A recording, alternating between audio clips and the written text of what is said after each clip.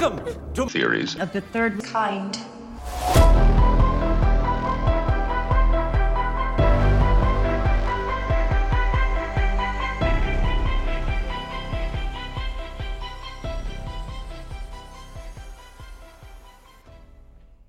Welcome to Theories of the Third Kind. My name is Aaron, and I am one of your hosts. There's another host that is joining me today, Daniel's son. Yo. Now, real quick, before we start today's episode, I just want to say that if you would like to support the show, then there's a few ways that you can do that. One of the ways is Patreon. Each week, we release a Patreon-exclusive episode that only Patreon supporters can get access to. To sign up, it's only $5 a month, which is only 16 cents a day. Not only do you get an extra episode per week for that $5, but you also get access to our entire back catalog of past Patreon episodes.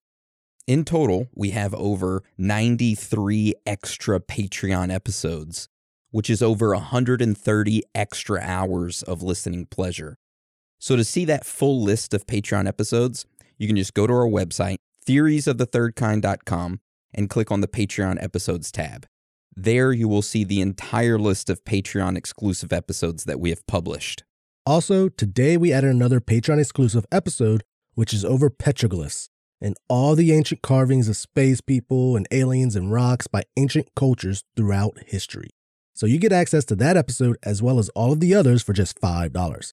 Now, if you can't afford a Patreon membership, but you want to help us out, then you can leave us a written review on iTunes, or you can leave us one on Spotify. That helps us out a lot. However, don't feel pressured to leave us one if you don't want to. That's fine. We just want you guys, girls, aliens, reptilians, Bigfoot, Sasquatches, Chupacabras, ghosts, Illuminati members, underground lizard people, whoever or whatever you are to enjoy the show. And that is the end of the announcements. So today's episode is over the Barney and Betty Hill UFO abduction. So how this episode will go today is that we'll talk a little bit about Betty and Barney Hill, and then we'll go into the actual event itself, and then we'll talk about what happened after the event, and then we go into strange facts and findings, and then theories, and then, of course, wrap it all up with our own personal thoughts and theories.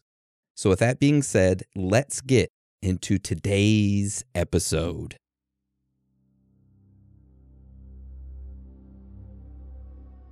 In the early 1960s, a husband and wife were peacefully driving home when all of a sudden a glowing, unidentified flying object appeared above them. This object followed their vehicle for miles. Then it vanished. The couple continued driving home. However, they quickly realized that a large amount of time had passed and that they could not recall what had happened during this missing time. Following that event, they began having nightmares of being abducted by strange creatures, taken on board a strange craft, and experimented on. Was this all a dream, or were they truly abducted by beings not of this world? This is the Barney and Betty Hill UFO abduction. All right, so this is the one that started it all. The big kahuna of UFO abductions. But before we dive right into the mysterious abduction and the event of Betty and Barney Hill, we should probably get to know them a little bit better, to see what kind of people they were and maybe why the aliens wanted to abduct them in the first place. So Dan, do you want to start that off for us? First, we're going to start off with Barney Hill. So he was born on July 20th, 1922, in Newport News, Virginia. Barney had a normal childhood, and right before graduating high school, his family decided to move to Philadelphia. There in Philly, Barney worked as a store clerk for a little while, and then on May 10th, 1941, at the age of 18, he ended up enlisting in the United States Army. And just a little knowledge nugget here, but this was 7 months prior to the United States getting involved in World War II. So, kind of bad timing, I guess, Anyway, all right. So Barney served in the Army, in which he became qualified as a truck driver and then as a marksman. So during Barney's time in the Army is when he met and married his first wife, Ruby Horn. And shortly after they got married, she ended up giving birth to their first son. Now, it's around this time that an accident happened. So Barney had a grenade go off near him, which led to him losing his teeth, which he then, of course, had to get dentures. So shortly after that accident, Barney was discharged from the Army. And just a side note, he was discharged on May 8th, 1944, which was only 2 days away from him serving his full 3 years. Also, even though he was discharged, his enlistment record said excellent in regards to his character. So it wasn't like he was leaving on a bad note. You know, they were like, hey, good job. Way to go. You got your teeth blown out and you got dentures, but hey, way to go, dude. Yeah, you're still here. Yeah. All right. So 2 months after being discharged from the Army, Barney was able to get a job with the U.S. Postal Office as a city carrier, where he worked for a while, and Ruby gave birth to their second son. So that is Barney in a nutshell. Now, before we go any further, let's hop over to Betty and talk about her real quick. All right. So Betty's real name is Eunice Elizabeth Barrett, and she was born on June 28, 1919, in Newton, New Hampshire. Now, we dug into Betty's history, and the only thing that we could find out about her early life was her name, her date of birth, and where she was born at. Everything else is blank, all the way until you get to her college years, which is a little weird, but whatever. So what we did find is that Betty attended college at the University of New Hampshire. Now, during her sophomore year in college, she developed an abdominal infection and decided to take some time off of school to kind of like recuperate. Well, during this time off, she ended up getting a job as a waitress at Rudy's Farm Kitchen. Side note, they are no longer around, but dang, were prices cheap back then. Full course dinners were only $1 back then. Man, I wish I could get a full course dinner for $1. You know how much I paid to fill up my vehicle today? How much? $70. Ooh, prices are still going up. Oh, yeah. Anyway, let's continue with the story. All right. So Betty was working as a waitress at this restaurant that had really cheap prices, just like everything did back then. So at this restaurant, there was a young chef named Bob who had just previously gotten divorced. Now, Betty and Bob, they kind of talked a little bit. They hit it off and they started dating. Eventually, on June 7th, 1941, they ended up getting married. Bob ended up getting a better paying job working as a machinist at the Portsmouth Naval Shipyard, and Betty became a full-time housewife. So the job at the shipyard wasn't the only new thing that Bob got, because he ended up finding another woman and started running around with her. Oh my God. Yeah. Horrible. Which, of course, Betty agreed that that was horrible when she found out about this, and the couple ended up getting a divorce.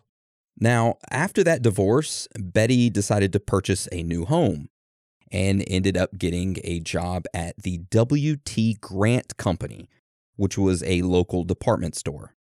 Now, during this time, Betty was living her best life. She was single, she had a good job, and she had a new home. Now, I know this is a lot to take in, and you're probably like, what does this have to do with alien abductions? But trust us, this all plays a role in Betty and Barney meeting. Yes, it does. Yeah, so let's continue on with the story. All right. So shortly after Betty moved into her new home, the Gulf Oil Company called her up and told her, hey, we want to purchase your home from you. And the only real reason that we want to purchase your home is so that we could access the land that it's set on. So Betty got a hold of a real estate agent, and they had a meeting with this oil company. Now, her real estate agent, who was Charlie Gray, must have been really good at his job because Betty got a hell of a deal in selling her home. She was able to sell it for twice the amount that the oil company initially offered her. Way to go, Betty. Yeah. Betty ended up asking the oil company what they planned to do with her house, and they told her that they were going to bring in Miley Cyrus and come in like a wrecking ball and demolish that house. She was just like, wait, hold up. I will give you $1 for the house so I can relocate it somewhere else. The oil company was like, okay. And they accepted this offer, and now she had to find a new plot of land to move her house to. Man, that must be a pain in the ass moving an entire house. I've seen it done, and it's weird how they do that. You got to get it off the foundation and all that. Holy Yeah. smokes. All right. So with the help of her real estate agent, Betty was able to find a large vacant lot to place her home on. Now, the only issue with this was that she had to wait for the foundation and utilities to be installed before her home could actually be moved onto it. So in the meantime, she needed a place to stay. Now, this is when Betty moved into the boarding house that belonged to Barney's friend. And it is worth noting that the money that Betty got from selling her land, that she was able to go back to college and get her degree. You know, good on her. Yeah, she's investing it in herself. Good job, Betty. Okay, so it's 1956, and Barney and his current wife Ruby and their 2 children were vacationing in the area. Betty and Barney ended up meeting one another. They became friends and ended up exchanging addresses so they could mail each other letters. Fast forward to early 1957. Barney and Ruby decided to separate, and that is when Barney decided to contact Betty again, and their friendship became closer. They started spending lots of time together. Now, we hate to bring this point up, but when Betty and Barney started dating, they did get a lot of weird looks because of their ethnicity. Barney was African American and Betty was Caucasian. Now, why do we even bring this up? Well, it will come into play later on in the story, and many conclusions that arose from this UFO incident actually bring in race as a reason, which is completely dumb. But we just wanted to give you kind of like a heads up. Yep. So we're going to circle back to that later on. All right, moving forward. So Betty decided to invite Barney over one weekend to her parents for dinner. Now, Betty's family was pretty involved in politics, and Barney was well knowledgeable about politics in general, so her family actually took an immediate liking to him. Barney fit right into the family, and then on May 12, 1960, Betty and Barney ended up getting married in Camden, New Jersey. In March of 1961, Barney was still working for the Postal Service in Philadelphia, and I believe they had to spend 10 months away from one another because he was working in Philadelphia and Betty was working in New Hampshire as a social worker. So Barney ended up transferring to the Boston Postal Office and got a job there, and that's when they could finally live with one another after being apart for I think 10 months. And that's when life was great for the both of them. They lived together. They were in love, blah, blah, blah, blah. There you go. Dude, that had to be a hell of a drive. Hell yeah. The driving in Boston sucks. God, in general. You know that. The roads were made way back in the day and they haven't updated them. So you got old ass horse and carriage roads. You got people drifting through them like Fast and the Furious. But that's a whole nother topic anyway. Now, it was during this time that the couple had realized that after they got married, they never really went on their honeymoon due to the work and other stuff, living apart. So they decided to go to Niagara Falls and then drive through Montreal, Canada, and then back home to New Hampshire as sort of a belated honeymoon celebration. Now, it was their drive back home when things started to get crazy, and the life of Betty and Barney Hill would change forever. All right. So now that we know a little bit about Betty and Barney Hill and how they met, let's get into the main part of the episode. The story of the very first ever UFO abduction in history. So Dan, start it off for us. So this all started on September 19th, 1961.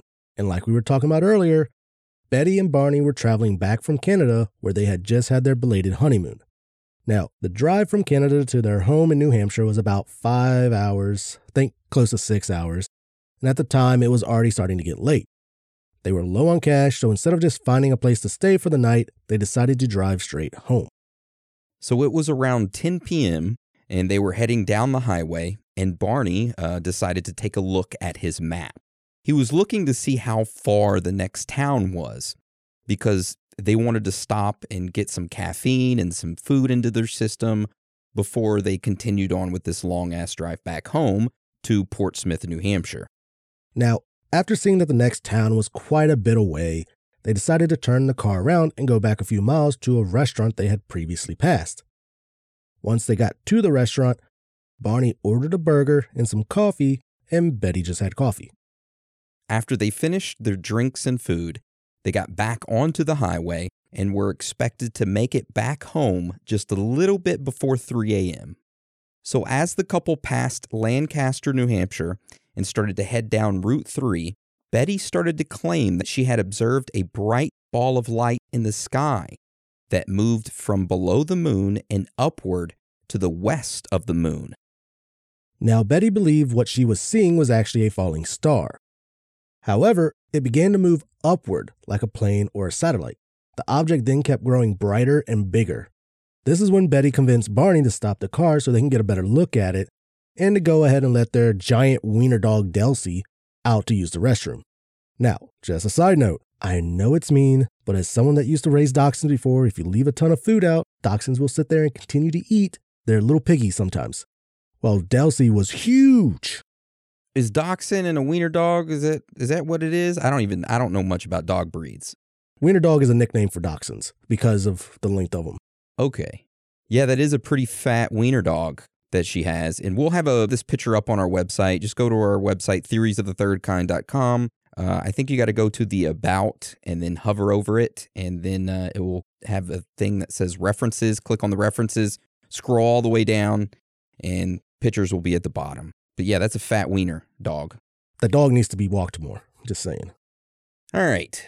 So Barney decided to listen to Betty, and he ended up pulling their car over. Betty got out of the car and was looking up at the strange light through some binoculars that she had. Now, whatever this was had a flight pattern that was super erratic. So Betty handed the binoculars over to Barney so he could take a look at it.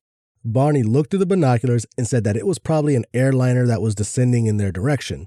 But as Barney continued to look at it, he stated that it had a very odd flight pattern, as well as weird arrangements of lights on it. After looking at this object in the sky for a little while, they both hopped back into their 1957 Chevy Bel Air and kept driving down Route 3.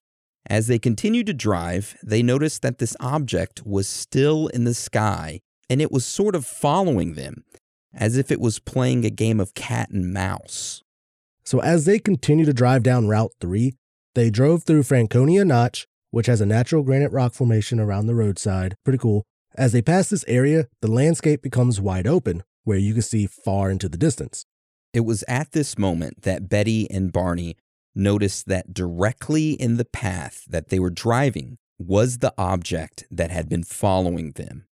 It was a huge circular disc object that silently hovered 100 feet above the road. It was nearly 60 to 70 feet in diameter, and it had a double row of rectangular windows across the front rim of it. It also had fin-like structures coming out of the sides of it that had two red lights at the end of those structures. Upon seeing that, Barney slammed on the brakes of his car and stopped in the middle of the road. He got out of the car with binoculars in hand and tried to get a look at it. Right when he did, the object moved quickly from above their vehicle to the left of them, just above the treetops that were located across the field from them. Barney then grabbed the handgun that Betty had in the car and slowly walked towards it. What the hell is a handgun gonna do? It's a UFO! Give me your money. They gotta... Oh my God. All right. So again, Barney lifted his binoculars, and as he looked through them, he saw a group of humanoid figures moving about with what he said was the precision of military officers. The craft then tilted downward and started to descend towards Barney. One of the humanoid figures stayed at the window, which gave Barney the impression that him and Betty were in immediate danger. As Barney stood there in fear, he was able to muster up the courage to stop looking at them through the binoculars and finally run back to the car where Betty and their dog Delcy were waiting. Barney hopped in the car, trembling in fear, nearly breathless. He looked at Betty and told her they needed to get the hell out of here or they were going to be captured. Barney floored it and sped down the highway, trying to flee the aircraft. However, it was right above them, following their vehicle as they raced down the highway. It was at this moment that they began hearing buzzing noises and started sensing a weird vibration throughout their vehicle, but they just continued driving. As the weird buzzing noises happened, Betty and Barney didn't say a word to each other and they just kept driving. Eventually, they got off that highway and onto Route 4, sped towards their home in Portsmouth, still thinking they made it home before 3 a.m. However, as they were getting into the town of Portsmouth, they noticed that the sun was rising. So it was definitely way past 3 a.m. Now, Betty ended up writing in her diary about when they got home, and we figured it would be best if we just read from her diary. And so her diary said, and we quote, "We entered our home, turned on the lights, and went over to the window and looked skyward. We stood there for several minutes. Then Barney said, 'This is the most amazing thing that has ever happened to me.' We both wondered if they would come back." Then Barney made a comment about the time being later than they were hoping. It was just after 5 a.m. when they arrived home, 2 hours later than they expected it to be. Betty then wrote again in her diary saying, and we quote, "We felt very calm, peaceful, and relaxed. We sat at the kitchen table, looked at each other, and asked one another, 'Do you believe what happened?' We agreed that it was unbelievable, but it had really happened. We would occasionally return to the windows and look skyward." Well, after staring out the window for a bit, Barney decided to go shower considering the events that just happened. He said he felt clammy. Then Betty showered, of course, and as well, I think Delcy, the big chungus of dachshunds, showered too. After that, they went to bed hoping to get a good night's rest after their exhilarating trip home. The following morning, Barney suggested that they both go into different rooms and draw what they had observed the night before, which they both did, and the results were uncanny. Both of their drawings were similar in detail. Barney made another suggestion afterwards, though. This time it wasn't to draw something else they saw, but to not tell a soul about what they had experienced. Not because it was fake, but because their experience was so fantastic that no one would ever believe them about it. Betty, on the other hand, she wasn't agreeing with that suggestion. She wrote in her diary saying, and we quote, "When we woke up in the afternoon, Barney asked me if I had a feeling they were still around. I agreed with him, and we watched the skies, going to the windows and looking up, and seeing nothing. It was beginning to rain, so Barney brought our belongings into the back hall." So later that day, Betty ended up calling her sister Janet, saying that the peace and calm feeling that she had this morning was gone. She was starting to feel uneasy. She thought talking to her sister would make her feel better, considering her sister saw what they call an unconventional aircraft in the mid-1950s. And a little side note here, Betty's sister Janet said that she and a few others saw a blimp-shaped craft hovering over a field when they were returning home from a shopping trip. They witnessed several smaller disc-shaped objects approach this blimp-shaped craft and enter into it. This big old craft went up into the sky and disappeared, which that story seems a lot more crazier than Betty's and Barney's, just in my opinion. For now. Yeah, until you find out what really happened. Anyways, continue on. All right. So during that phone call, Betty's sister told her to go outside with the compass and walk around the car and see what happens. So that's exactly what she did. Barney, on the other hand, didn't really want to be involved at all. In fact, he kind of wanted to forget it ever happened. Again, Betty wrote in her diary saying, "I took the compass and went out to the car. Barney refused to go, saying that he was trying to forget what happened. It was still raining, but I could see my car clearly under the street light in front of my home. I walked around it, holding the compass and not knowing what I was looking for. When I came to the trunk area, I saw many highly polished spots, about the size of a $50 or silver dollar. The car was wet from the rain, but these spots were clearly showing. I wondered what they were. I placed the compass over them. It began spinning and spinning. I thought it must be the way I was balancing the compass, so I placed it on the car and took my hand away. The compass was really spinning and continued to do this. As I was watching this, I was filled with an unexplained feeling of absolute terror. I was standing there in the rain under the streetlight and telling myself, don't scream, keep calm, and don't be afraid. Everything is all right. That is when Barney decided to come outside with his neighbor, and they all experimented with the compass and kind of just looked at the strange markings on the trunk, pointing at him saying, whoa, that's weird. Now, the car wasn't the only thing damaged or messed with during that night. Barney's shoes were all scraped up on the top, his dress shoes, and his pants legs had little pickers and plant matter all over them. They think the plant stuff happened when he was, walking toward the object that night and then ran away running in fear. Then the leather strap around his neck holding the binoculars was broken, and his upper back, for some reason, was severely sore. Now, Betty's new blue dress that she was wearing that night had also been torn, but they don't know how it was torn or why. They also realized that both of their watches had stopped working that next morning. No matter how much they kind of wound them up, they would just not work. Kind of weird. Yeah. Now that they realized all of this stuff had happened to their clothing and automobile, Betty decided it was actually time to call the Pease Air Force Base, located in Newington, New Hampshire, which was the neighboring town. When she called them, she told them that a few days earlier that she had seen an unidentified flying object.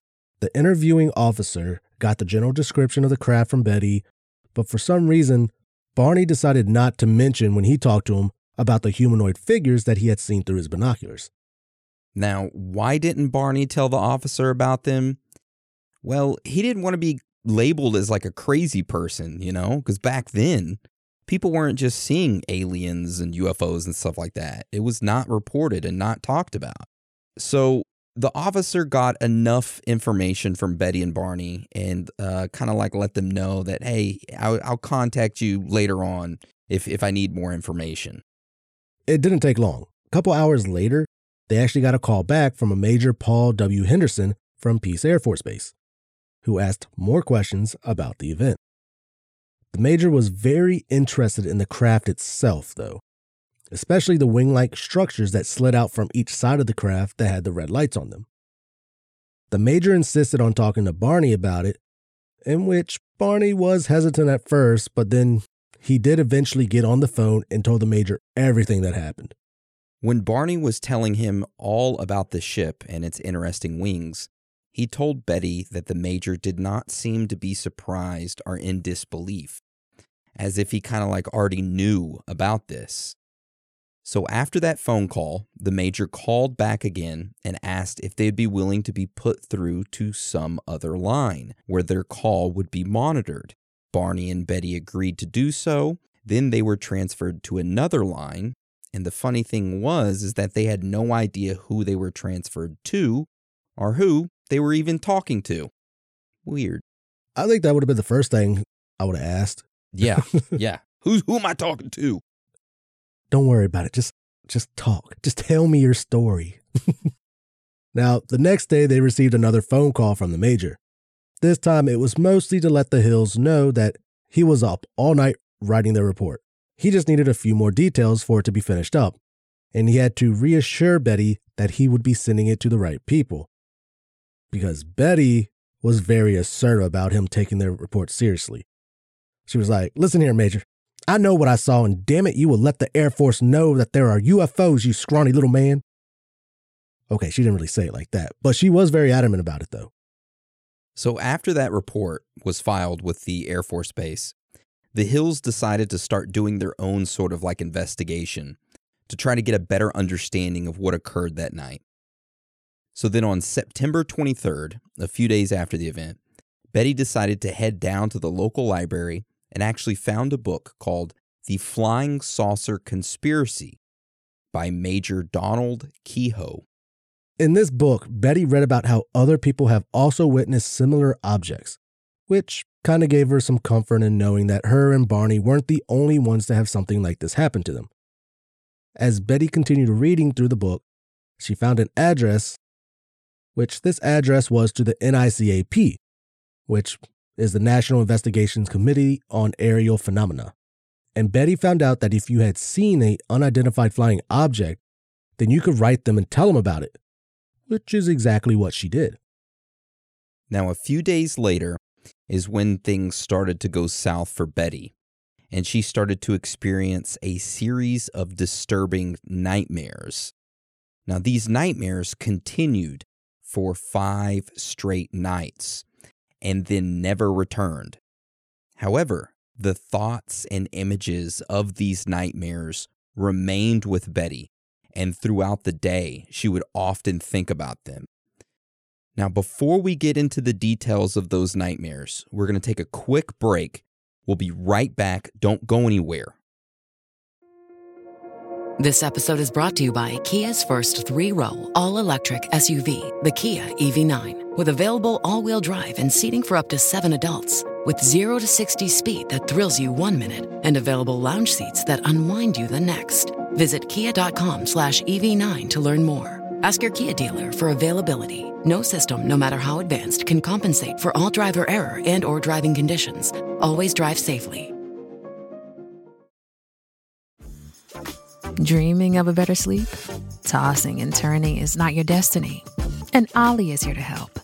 Ollie invites you to sink into sweet, sweet slumber to improve your mental and physical health and overall wellness. More than just melatonin, Ollie's ingredients help you unwind your mind for a delightfully dreamy drift off. Sleep is on the way at Ollie.com. That's OLLY.com. All right, welcome back. So Dan, tell us about these dreams/nightmares. In November of 1961, Betty actually began writing down the details of those dreams. In one dream, she and Barney encountered a roadblock and men who surrounded their car. She lost consciousness but struggled to regain it. Then she realized that she was being forced by 2 small men to walk in a forest at night. The men stood around 5 feet to 5 feet 4 inches tall and wore matching blue uniforms with caps similar to those worn by military cadets. They appeared nearly human, with black hair, dark eyes, prominent noses, and bluish lips. Their skin, however, was a grayish color. In the dreams, Betty, Barney, and the men walked up a ramp into a disc-shaped craft of metallic appearance. Once inside, Barney and Betty were separated. She protested and was told by a man she called the leader that if she and Barney were examined together, it would take much longer to conduct the exams. She and Barney were then taken to separate rooms. Betty then dreamt that a new man, similar to the others, entered to conduct her exam with the leader. Betty called this new man the examiner and said he had a pleasant, calm manner to him. Though the leader and the examiner spoke to her in English, the examiner's language seemed imperfect, and she kind of had a bit of difficulty understanding him. The examiner told Betty that he would conduct a few tests to note the differences between humans and the craft's occupants. He seated her on a chair, and a bright light shined on her. The man cut off a lock of Betty's hair. He examined her eyes, ears, mouth, teeth, throat, and hands. He saved trimmings from her fingernails. Ugh. So after examining Betty's legs and feet, the man used a dull knife, similar to a letter opener, to scrape some of her skin onto what resembled a piece of cellophane. He then tested her nervous system, and he then thrusted a needle into her navel, which caused Betty agonizing pain, whereupon the leader waved his hand in front of her eyes and the pain vanished. The examiner left the room, and Betty engaged in conversation with the leader. She picked up a book with rows of strange symbols that the leader said she could take home with her. She also asked where he came from, and he pulled down an instructional map dotted with stars. Which, side note, we go over this in more details in Strange Facts and Findings. Yeah, that star map we talk about in full detail, which is super interesting, by the way. All right, so following that, the men began escorting the Hills from the ship when kind of like a disagreement broke out between them. The leader then informed Betty that she couldn't keep the book, stating that they had decided that the other men did not want her to even remember this encounter. Betty insisted that no matter what they did to her memory, she would one day recall the events. Betty and Barney were then taken to their car, where the leader suggested that they wait to watch the crash departure. They did so and then resumed their drive. So that right there was Betty's dreams that she had over a 5-night period, which was super detailed. And honestly, it sounds like my dreams after I have McDonald's breakfasts and then go to sleep, which if you don't know about that, go eat a breakfast at McDonald's. It could be anything. And go take a nap afterward. And I guarantee you, you will have the most vivid dreams of your life. They put something in their food.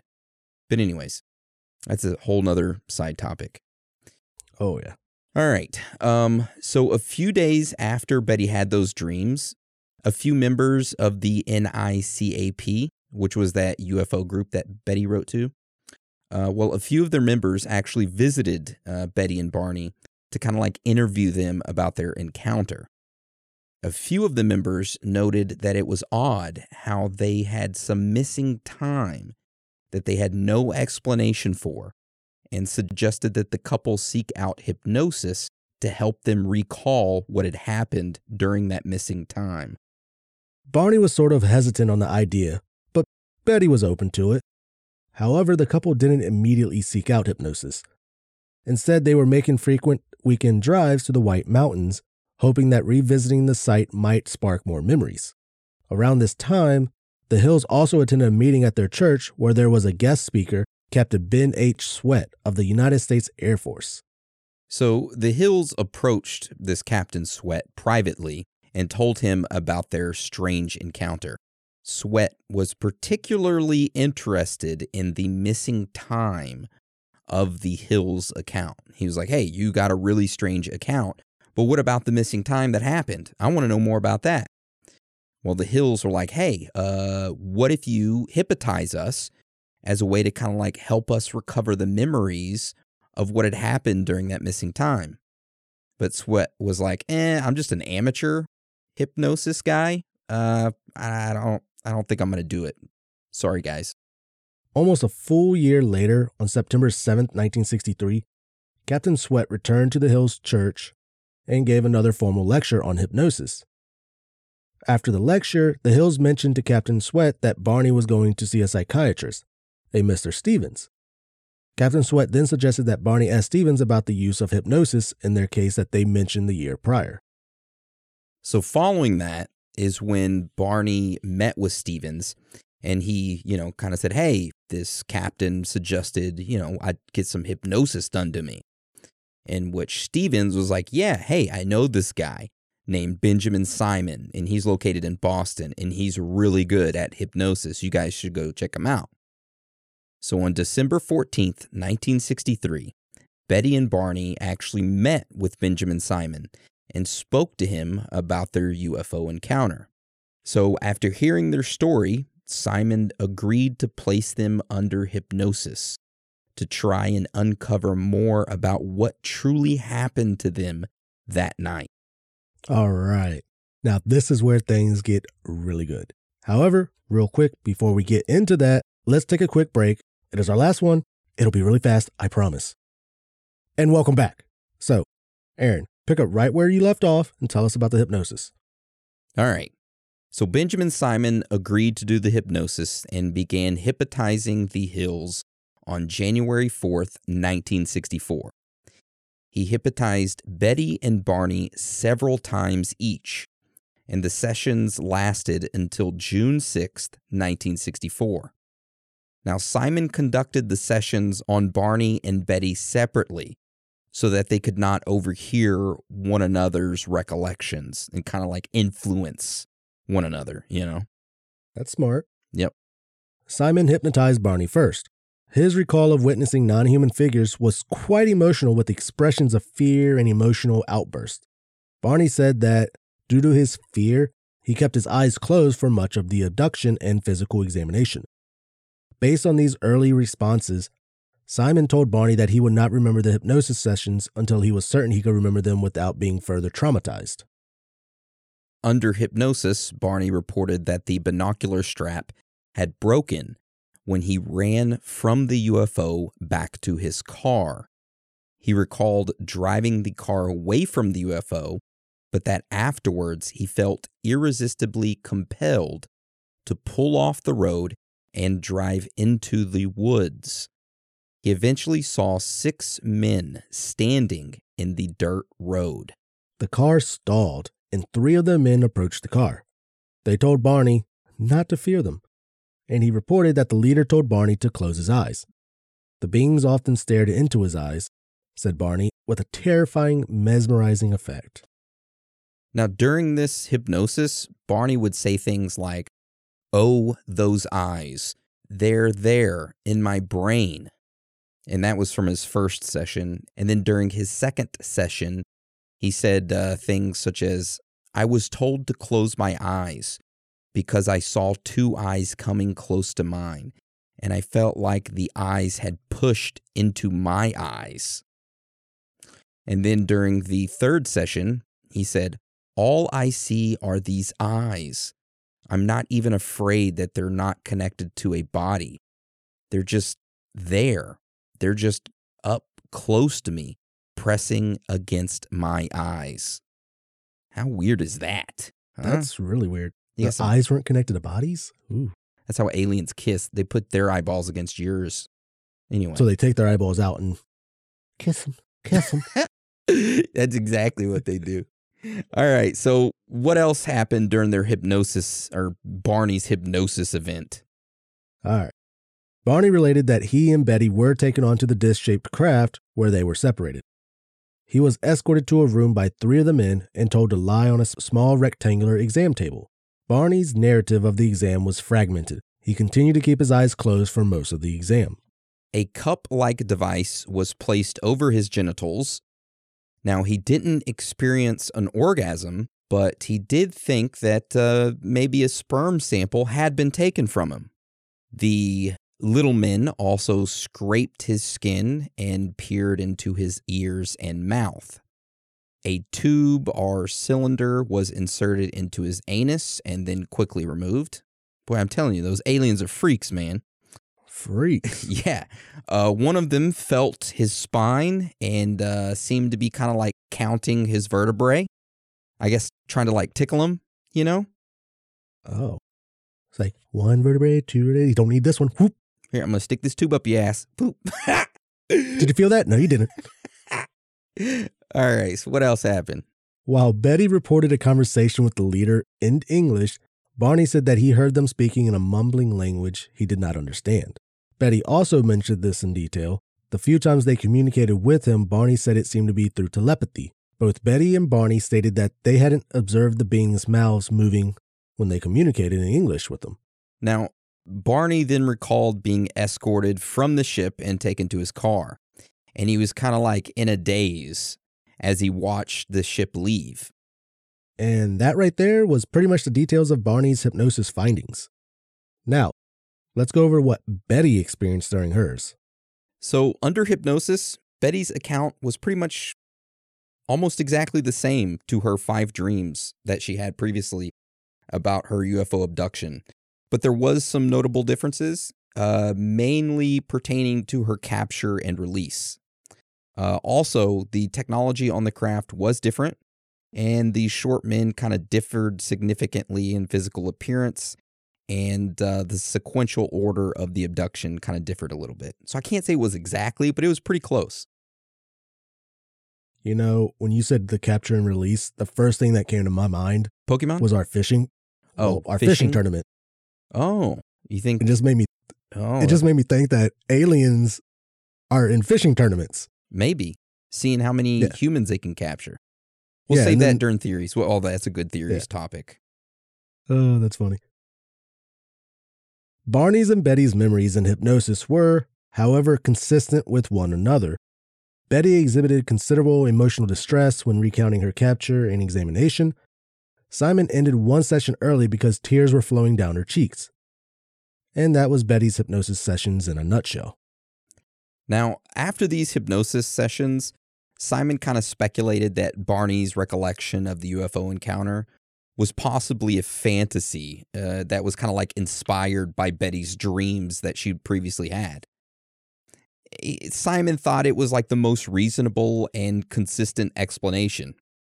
However, Barney, on the other hand, kind of like rejected this idea.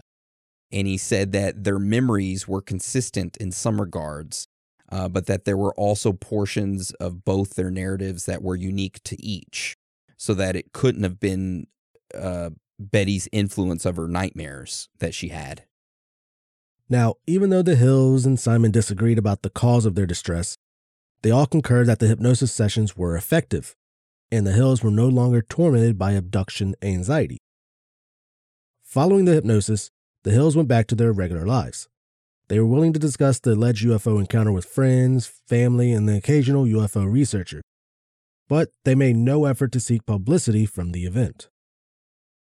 Now, that would all change for them. So, way back in late 1963, the Hills had actually done a lecture in the Quincy Center about what occurred to them. Now, during that lecture, someone had brought in an audio tape and ended up recording what they were saying. Now, this audio recording was actually given to a reporter named John H. Luttrell, who then started to look into the Hills. He learned that they had undergone hypnosis with Simon, and he also obtained notes from confidential interviews the Hills had given to other UFO investigators. Following that, on October 25th, 1965, John Luttrell published a front-page story in the Boston Traveler that said, "UFO Chiller, Did They Seize a Couple?" in which it told the story of Betty and Barney Hill. That following day, the United Press International picked up John Luttrell's story, and this is what caused the Hills to earn international attention. A year later, in 1966, writer John G. Fuller got together with the Hills and Simon, and they ended up publishing a book called The Interrupted Journey, which was about the Hills and what had happened to them. Now, this book was a quick success, and it actually went through several printings. A few years later, in February of 1969, at the age of 46, Barney Hill ended up passing away from cerebral hemorrhage. After Barney's passing, Betty went on to become sort of a celebrity in the UFO community. Then on October 17, 2004, at the age of 85, Betty Hill herself ended up passing away. And that is the story of Betty and Barney Hill's abduction. But of course, it doesn't end there, because now we're going to get into some juicy, juicy stuff. We're going to get into these strange facts and findings. So Dan, do you want to start it off for us and tell us about our first strange fact and finding? Of course. All right. This first strange fact and finding is about the drawing that Barney did during his hypnosis session. Their hypnosis session was held on February 22nd, 1964. 12 days before that of an episode of The Outer Limits had aired on the television called The Bolero Shield. Well, episode of The Outer Limits, what was that, like a UFO show? I think so. Let's look that up real quick. The Outer Limits was an American television series broadcasted on ABC from 1963 to 1965. It was basically kind of like, it was compared to The Twilight Zone with greater emphasis on science fiction stories rather than supernatural. Gotcha. Okay, so kind of like creatures and stuff like that. All right. Now, on that episode, The Bolero Shield, there was a slight resemblance between the drawing that Barney did and the alien creature that's on there. They both had the absence of ears, nose, and hair. And they both sort of had the upward slanted eyes, which I have to say, Barney is a horrible drawer. At first, I thought that was a snake. I'm not going to lie. He's not very good at drawing. I'm a snake. I'm a snake. I'm not an alien. I'm a snake. And the person on the Outer Limits TV show looks like a superhero. He's got like a superhero mask on. but it's his face. Yeah.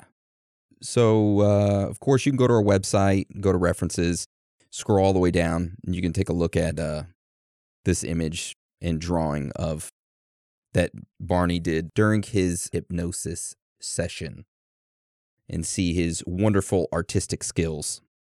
Yeah, they think that his drawing was from this show because this show aired on February 10th of 1964 and their session was on February 22nd. So they think it was influenced by this. Which, Okay. Which, it's a little weird, but not as weird as our next strange fact and finding. Oh, yeah.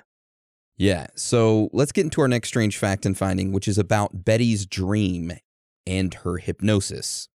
Okay? So during these events, Betty mentioned how she communicated with the leader of this spaceship and how she asked him where he was from, in which this leader pulled up the star map and pointed to a star system. Well, after one of Betty's hypnosis sessions with Simon actually suggested that Betty kind of sketch a copy of that star map out, in which she did. But she ended up only drawing the stars that kind of like stood out in her memory, which were the brightest ones. Now, this map that she drew consisted of 12 prominent stars connected by lines and 3 lesser ones that formed a distinct triangle. Betty stated that she was told that the stars connected by solid lines formed trade routes, whereas dash lines were to less traveled stars. So kind of like these aliens had trade routes, like intergalactic trade routes that they went on to trade stuff, which was kind of cool. But that's not the craziest thing out of all this. So get this, that star map and everything that Betty had mentioned during her hypnosis session about this map was mentioned in that book that was published called The Interrupted Journey. So in 1968, an elementary school teacher who was also an amateur astronomer named Marjorie Fish actually read Betty and Barney's book. Now, Marjorie was super intrigued by this star map and wondered if she could decipher it to kind of like determine which star system this UFO came from. And Marjorie ended up doing just that. So she assumed that one of the 15 stars on the map must represent Earth's sun. So she ended up constructing like a 3-dimensional model of nearby sun-like stars using thread and beads, basing stellar distances on those published in the 1969 star catalog. And after studying thousands of vantage points over several years, Marjorie ended up finding a match to Betty's star map. Now, this match was a double star system of Zeta Reticuli, which was about 39 light years from Earth. Now, as amazing as that sounds, I didn't do it justice at all in explaining it. So we have a quick video that we're going to take a listen to where an individual named Stanton Friedman, who is a nuclear physicist, just like myself, might I say. Nice. He explains this Zeta Reticuli star system a little bit better than me. So we're going to take a listen to that right now. Despite the fact that Marjorie Fish tried thousands of different combinations of stars to try to match Betty's pattern, she was able to find one and only one pattern that matched angle for angle, line length for line length, what Betty had drawn. The star pattern makes sense from nearest star to nearest star to nearest star. The sun is part of the pattern. Quite remarkably, every one of the stars in the pattern is the right kind for planets and life. And all of the right kind of stars for planets and life in this volume of space are part of the pattern. The chance of that happening by accident, all the right kind and only the right kind for pattern stars, is 1 in several thousand. Perhaps most remarkably, this work tells us where one set of visitors originates. The base stars, Zeta 1 and Zeta 2 Reticuli, are a very special pair of stars. Zeta 1 and Zeta 2 Reticuli are the closest to each other pair of stars suitable for planets and life in our entire neighborhood. Instead of being isolated from their neighbors as we are, Zeta 1 and Zeta 2 are 100 times closer to each other than we are to our nearest neighbor. It would not be surprising if space travel developed earlier between such close neighbors. Zeta 1 and 2 reticuli are over 1 billion years older than Earth, clearly giving any beings living there a long evolutionary head start on us. We went to Ohio State University to get an expert opinion about the validity of Marjorie Fish's star map work. Professor Walter Mitchell has been a professional astronomer for over 20 years. It took me quite a long time to gain a full appreciation for the work of Marjorie Fish, but it's become apparent over the years that, first of all, the work is, without question, accurate. So what do you think of that? That's pretty interesting, the fact that this teacher was able to figure that out. Yeah. Amazing. It's crazy that Betty was able to draw this star system and that this elementary teacher came along, and nothing wrong with elementary teachers. I love teachers, right? I say give them a raise. Anyway, she came along and she studied it for years and ended up finding this Zeta Reticuli star system that matched it perfectly. Wow. And that they've been there for billions of years. Huh? Whew. That's if the planet lasts that long. Don't lie to me. It ain't that old. Just kidding. Oh, man. No, that's like the one thing that gets me about this whole thing is that map itself. Yeah. It's strange. Very strange indeed. Oh, yeah. All right. Let's go on to our next strange fact and finding, which, Dan, do you want to tell us about this IBM and CIA connection? Yeah.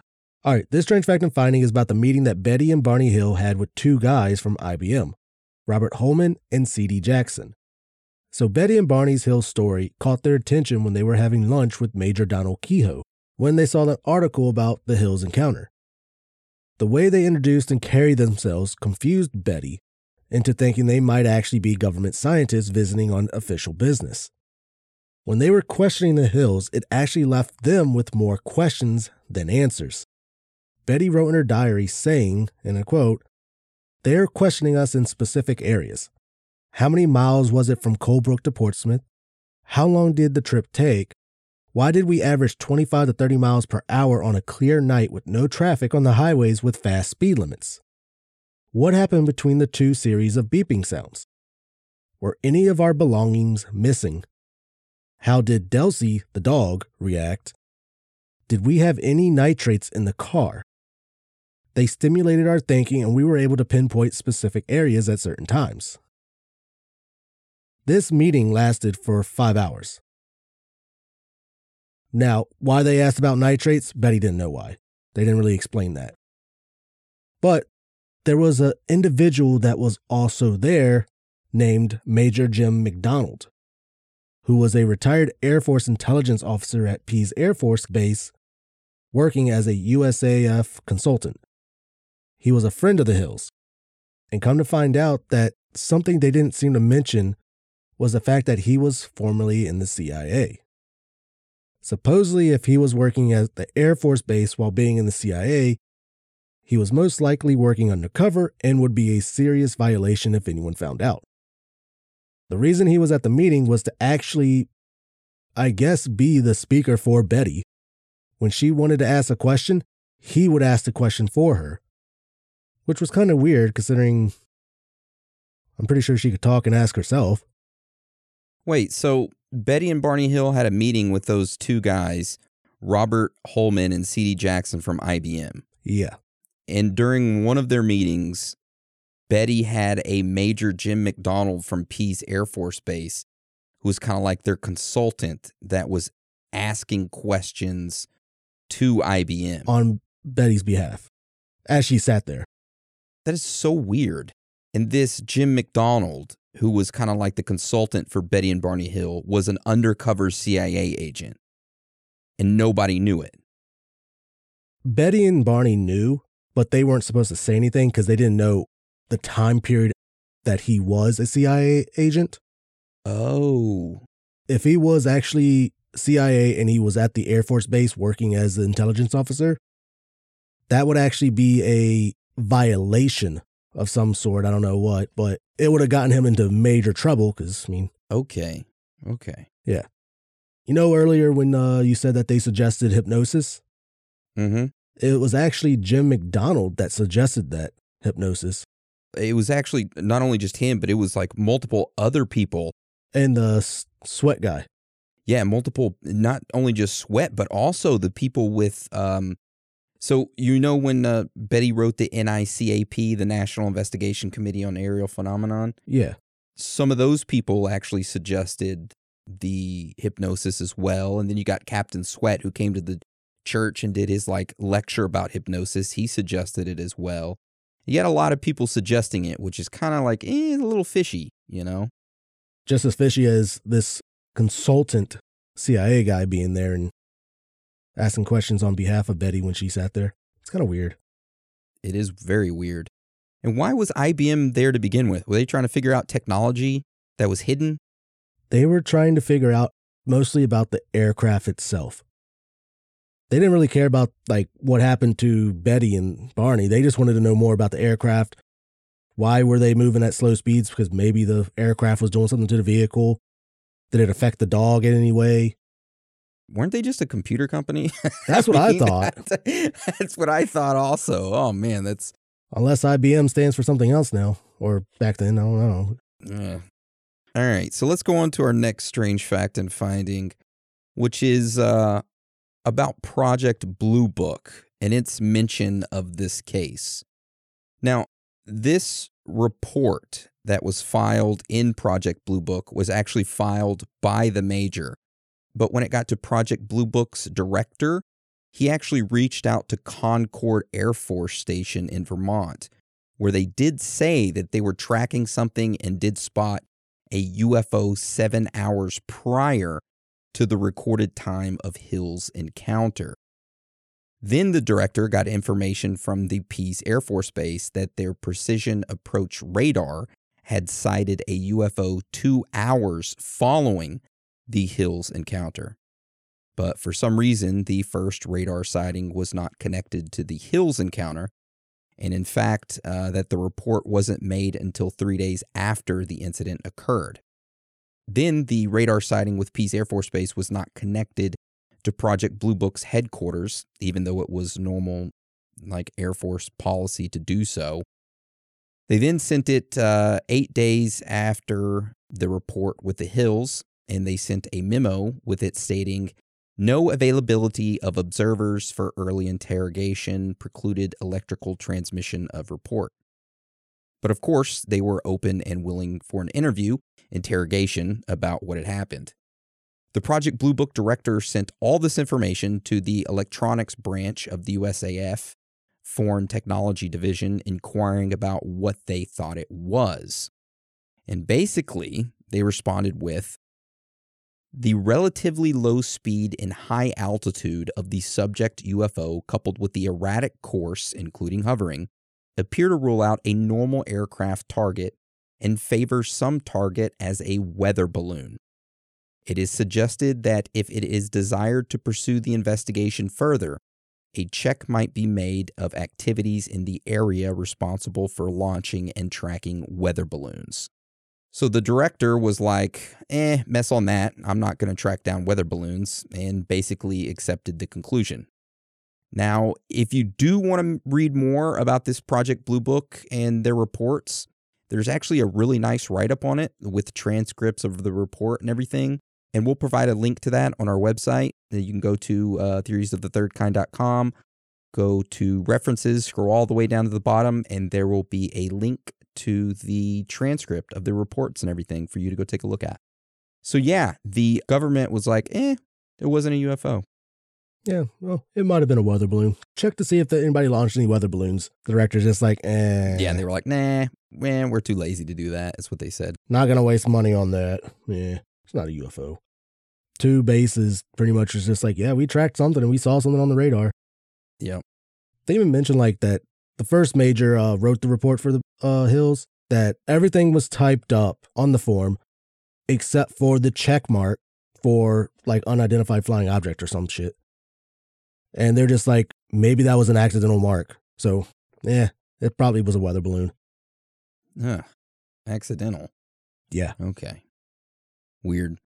All right, so we do have 2 more strange facts and findings, but they're actually videos that we came across. Now, we did find the complete hypnosis of Barney Hill, and we found it on YouTube. And we will have a link to that if you want to go watch it. I think it's, 40 minutes long? Yeah, about 40 minutes. And it's pretty old, so the quality's not that great. So just keep that in mind. But it is worth going and take, take a listen to for a couple minutes or whatever. Or if you want to listen to the whole 40 minutes, it's up to you. There is another video, which is a interview with Betty Hill. It's when she's a little bit older, but it kind of goes over what we already talked about. But it is interesting to see her tell it herself. So if you want, you can go take a look at those videos. Again, those will be on our website as well. Very interesting stuff. Oh, yeah. I do got one more strange fact and finding that I didn't add to the document. Okay. I forgot, actually, and I remembered after we were going through it. Remember how we brought up about their ethnicity?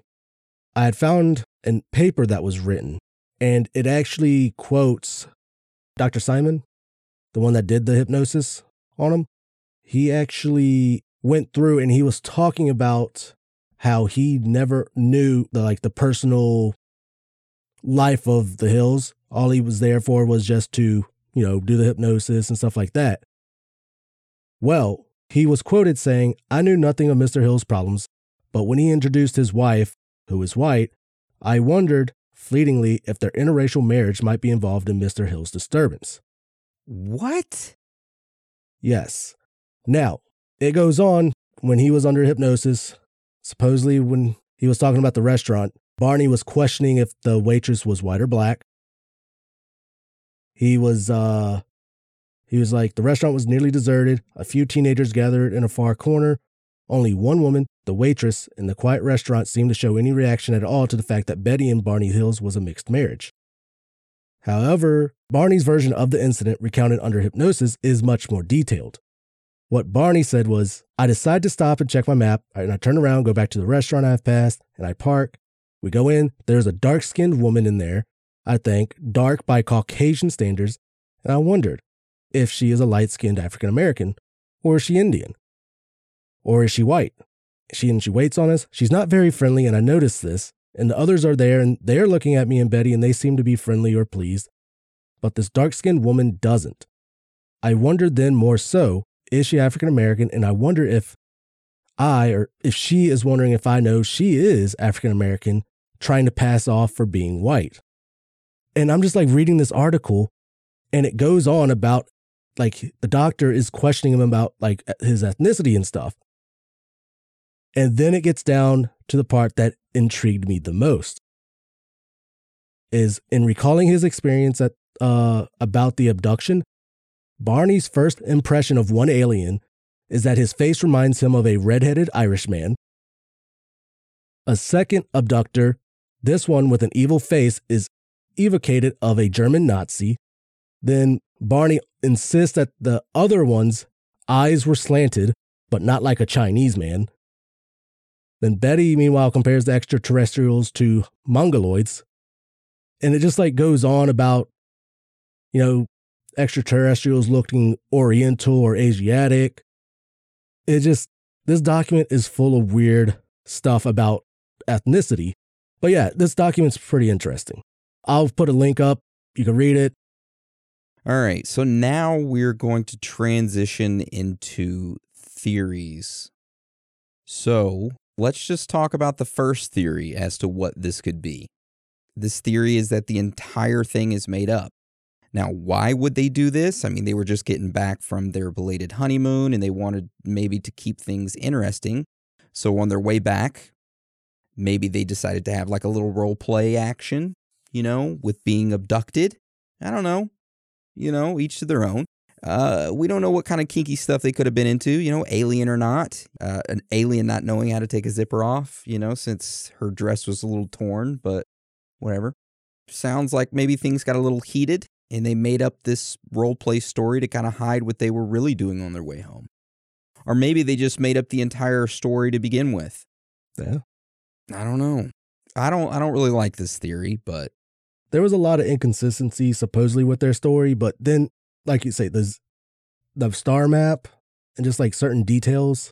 I mean, it's kind of hard to say that they made that up considering. Now, there's something that I found out that was interesting is that I was listening to an interview with one of the family members of Betty and Barney Hill. And she talked about how her grandmother or aunt, I can't remember if it was her grandmother or aunt that was Betty. Oh, you're talking about Kathy? I don't know who it was. I can't remember the chick's name. I think it was her aunt. So she mentioned how her family was big into satellites. Not only satellites, but Betty was big into stars and looking for new stars. Now, it was noted that Betty did say that when she initially first saw the light in the sky, which was the AKA UFO, whenever they were driving back, that she initially thought that she may had discovered a new star, which that tells me she is knowledgeable in star systems. Because if she would have just looked up in the sky and said, hey, that right there is, that star system. I don't know that shit. I know the Little Dipper, Big Dipper, North Star, that's it. And I have some proof that she knew what star systems were, that I'm going to play that proof right now. Well, we would crossed over the border into New Hampshire, and I think we started to see this light following. Actually, in the very beginning, I noticed a bright light in the sky, and I thought I was discovering a new planet until it started to move. All right, so there you go. She thought she was discovering a new planet. That tells me she was knowledgeable in planets and their locations. Otherwise, she wouldn't have known, hey, that was a new planet. She would have just thought it was another star. I mean, I don't know. Maybe I'm stretching it there. Okay, I'm going to counter that one. Okay. So I read an interview, and I believe it was with one of the guys that came to interview her. He said that he hung out with Betty like after the interview, and he said they were walking outside, and she confused a star or something with one of the street lights. So she thought a street light was actually in the sky like a star or something. And that's when he realized that Betty's eyesight was not that good. Okay. All right, well. I forgot which interview it was. Well, my whole thing was that, this proves that she was knowledgeable of star systems. And maybe she already knew about Zeta Reticuli, and she drew up Zeta Reticuli. But how she was able to see it, I don't know. Can you even see Zeta Reticuli in the night sky? Can you see Zeta Reticuli star system? And I guess if you have binoculars, maybe?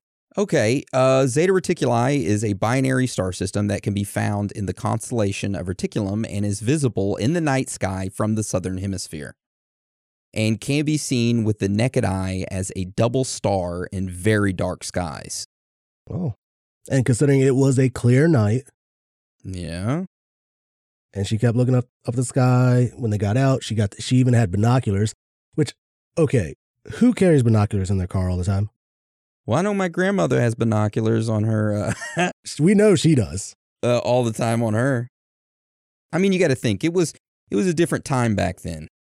I mean, that's taking people watch it to a whole new level.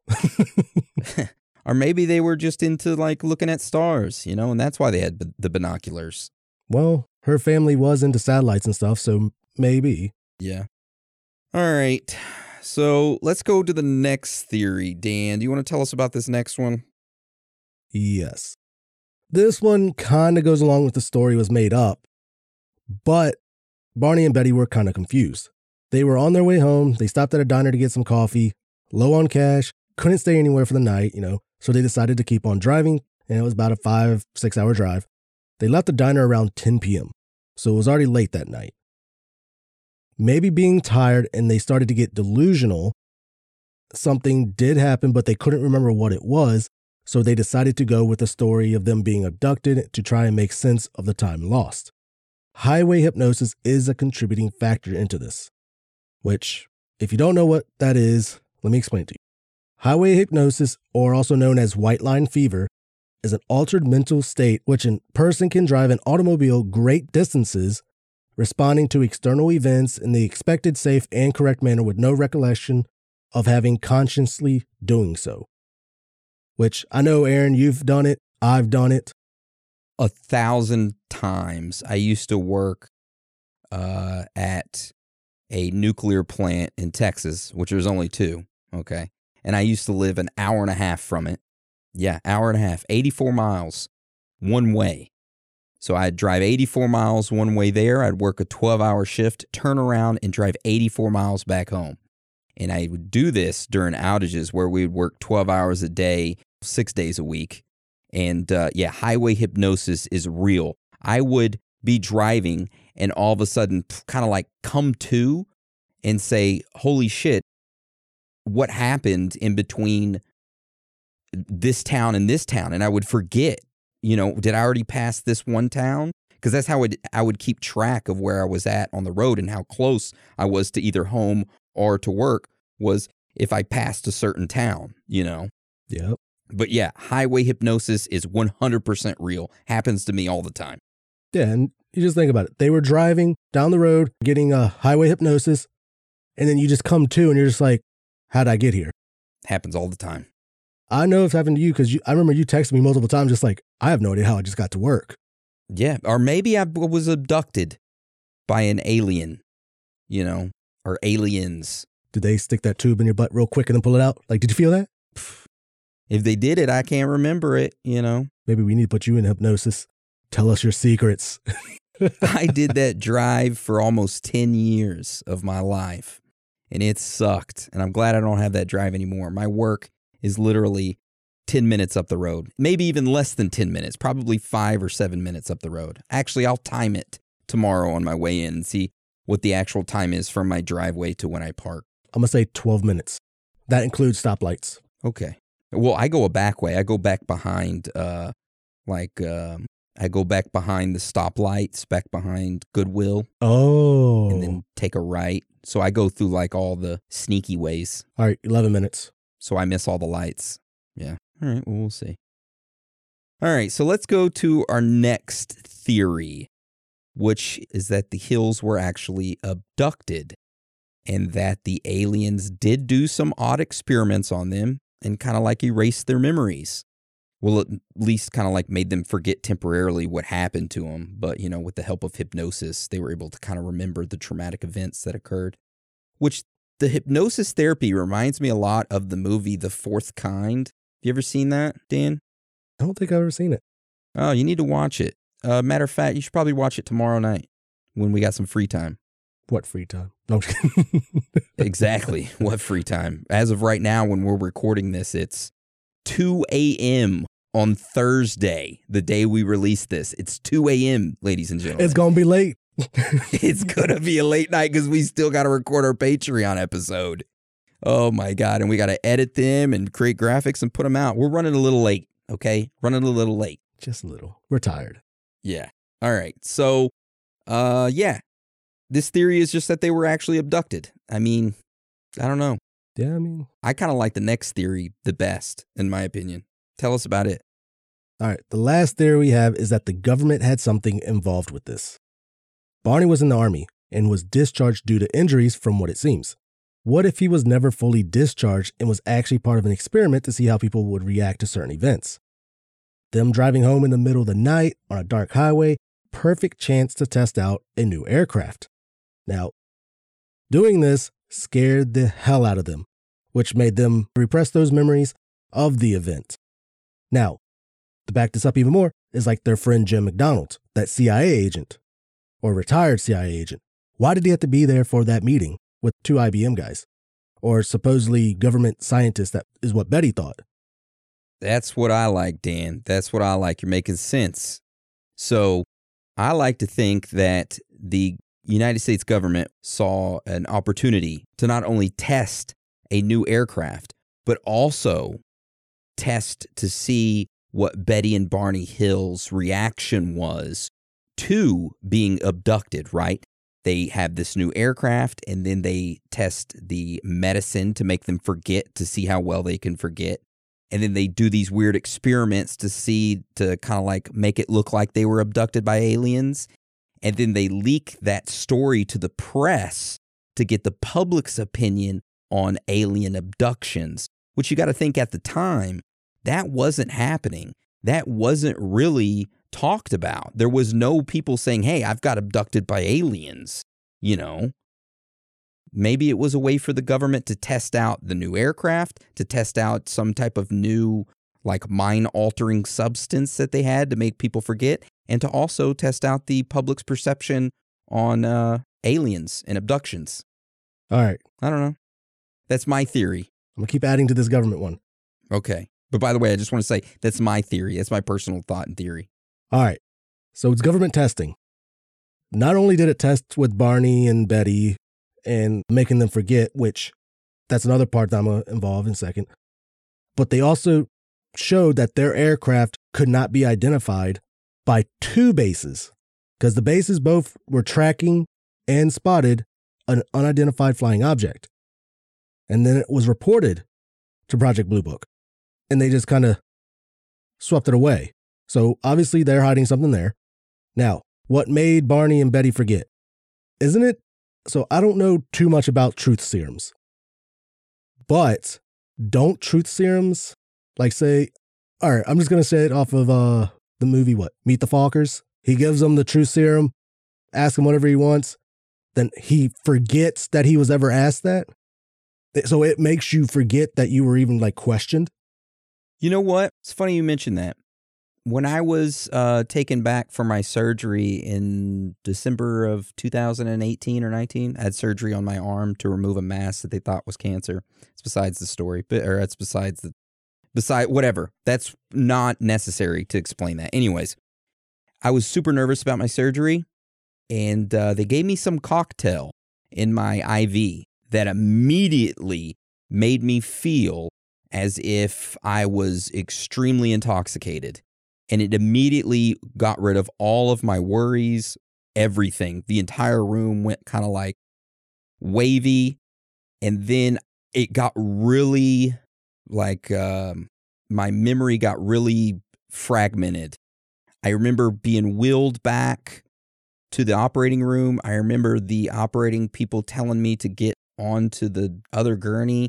And then I remember all of the people standing above me in the operating room and me talking about a Chick-fil-A and them saying, oh, we're going to have Chick-fil-A for lunch, and me saying, oh, how much I love Chick-fil-A. And then I don't remember anything after that.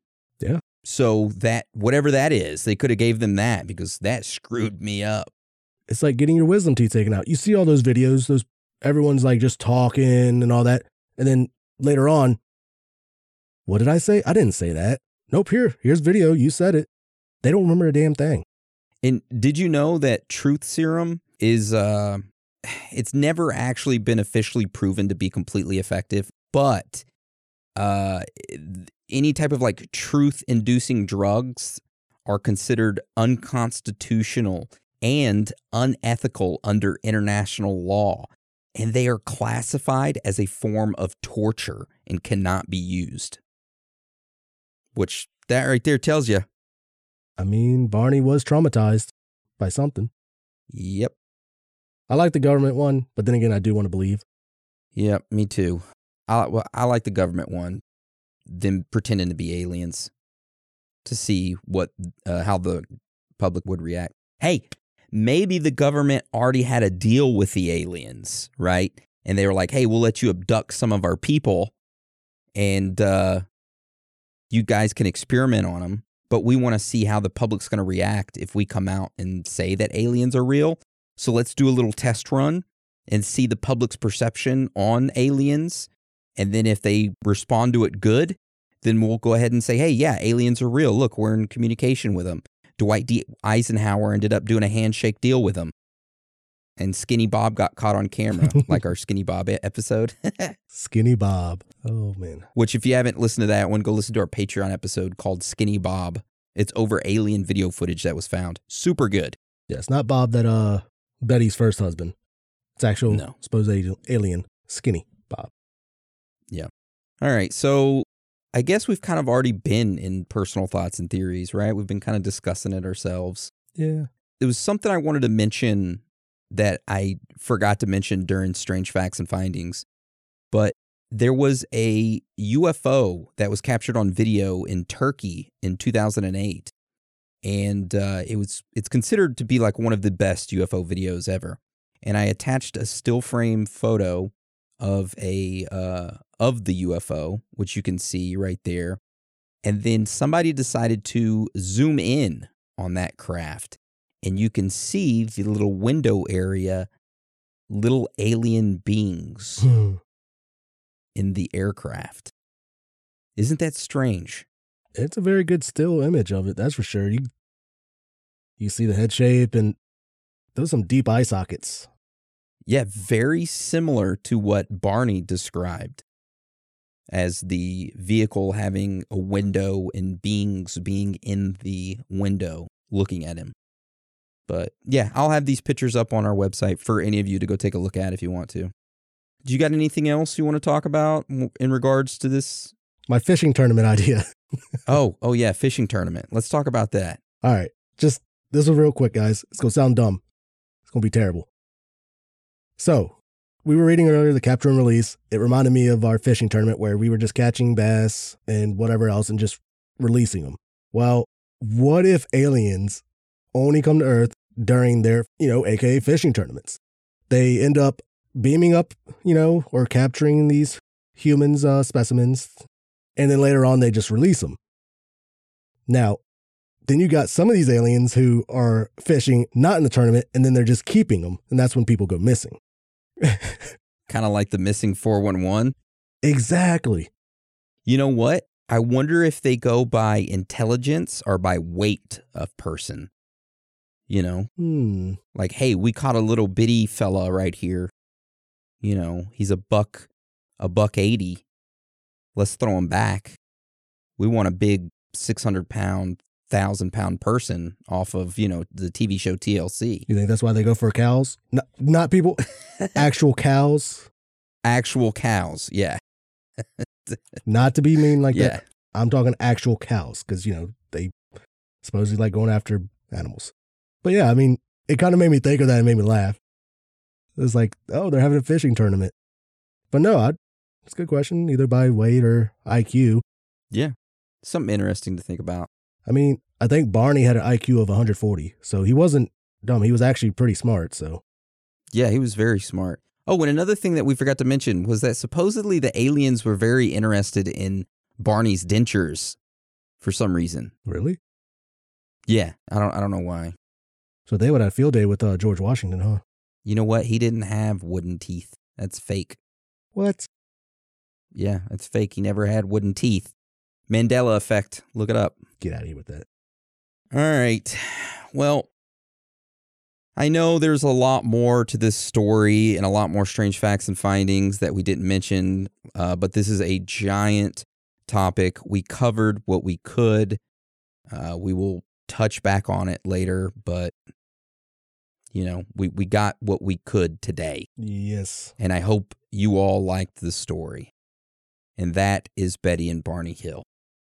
All right. So now we're going to transition to our On the Scene, which if you are not familiar with our On the Scene, it is where individuals around the world go and interview other individuals on the street, our family members or whomever, and ask them certain questions about current conspiracy happenings that are occurring around the world. Now, anyone, including you, yes, you, could go and ask someone conspiracy questions, record it with your phone, and submit that recording to our email addresses, which you can find at our website, and you go to contact, and there's our email addresses. It's Aaron@theoriesofthethirdkind.com, Dan@theoriesofthethirdkind.com. You submit that audio recording to us and make sure it's less than 2 minutes, and we will put you in line to be played for our On the Scene, which is played at the end of our show each week. Now, this week's On the Scene is from Becky and Brannon. So we're going to take a listen to that right Send me that beautiful bean footage. now. This is Becky and Brandon coming to you live on the scene just outside of Tulsa, Oklahoma. Brandon, I would like to ask you a few questions. Is that okay with you? That's fine. Okay. 1. If you secretly had the opportunity to go to Bohemian Grove, would you go, and what would you like to accomplish there? I would go. I would go in a heartbeat, and the thing that I think I would most want to accomplish is to expose the elites and the world controllers for what they are. I would die, but it's a worthwhile cause to me. So is it safe to say that you don't trust the government? Absolutely not. No further than you could throw them. Okay, so you don't believe that Fauci and Big Pharma have our best interest in this whole current event thing? They got the best, their best interest is their pocketbooks. Absolutely. And that's all there is to say about it. Okay. Do you believe in the paranormal? Absolutely, I do. And actually, I've got a quick story about it. So when I was younger, I grew up in a small town in the Midwest, and there was a hill like there is most in small towns called Hooters Hill. That was a great place me and my buddies used to go and watch thunderstorms roll in because you could see for miles and miles and miles. Well, we was up there one night waiting on a thunderstorm to get in, and about the time I got my pickup shut off, it was all dark and everything. All three of us, there was 3 of us in the truck, all 3 of us at the same time seen a campfire and an Indian with a headdress.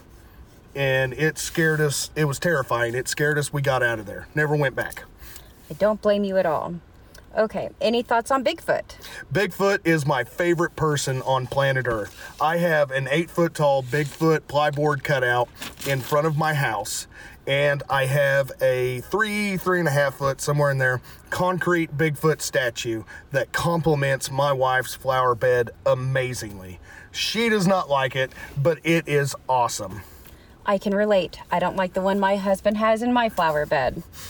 Okay, well, there you have it, folks. This is Becky and Brandon signing out. See you later. Nice. Very nice. I like that. I like when couples submit their recordings to us. Oh, were they a couple? I don't know. I'm assuming so. Yeah. It's kind of weird they both had this statue in their yard, in their flower beds. Yeah. But thank you for that great on the scene. I love it. That was really good. I love that southern drawl. I don't know about sacrificing yourself to go to Bohemian Grove. We don't want you to sacrifice yourself. We do want the elites, to be uncovered. If you go, send us an email. We'd love to hear about it. No, send us an email. We'll go with you. Maybe we should start you know how they did the Area 51? Maybe we should have a storm Bohemian Grove. Oh, they have no trespassing signs. We'll all go to jail. Then we'll all be probed. Do you think they could arrest 5,000 people at the same time? You're right. They'll just shoot us on sight. Yeah, exactly. They can't shoot us all, though. Meat shields. I think it'd be safer to raid that than it would be to raid Area 51.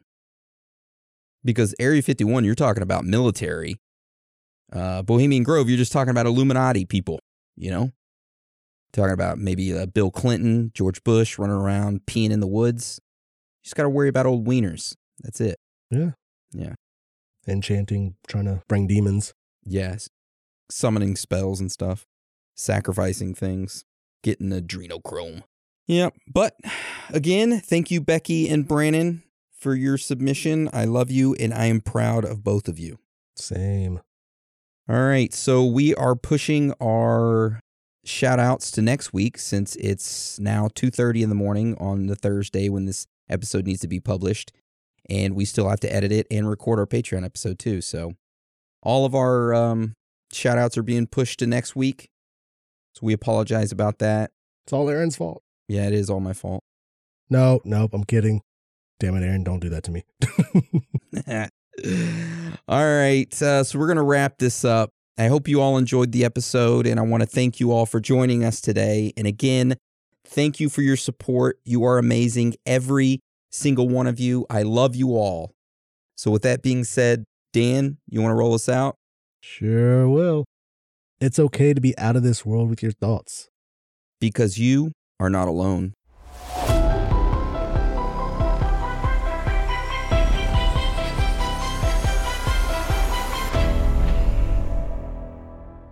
You've worked hard for what you have. Your money, your assets, your 401k, and home. Isn't it all worth protecting? Nearly 1 in 4 consumers have been a victim of identity theft.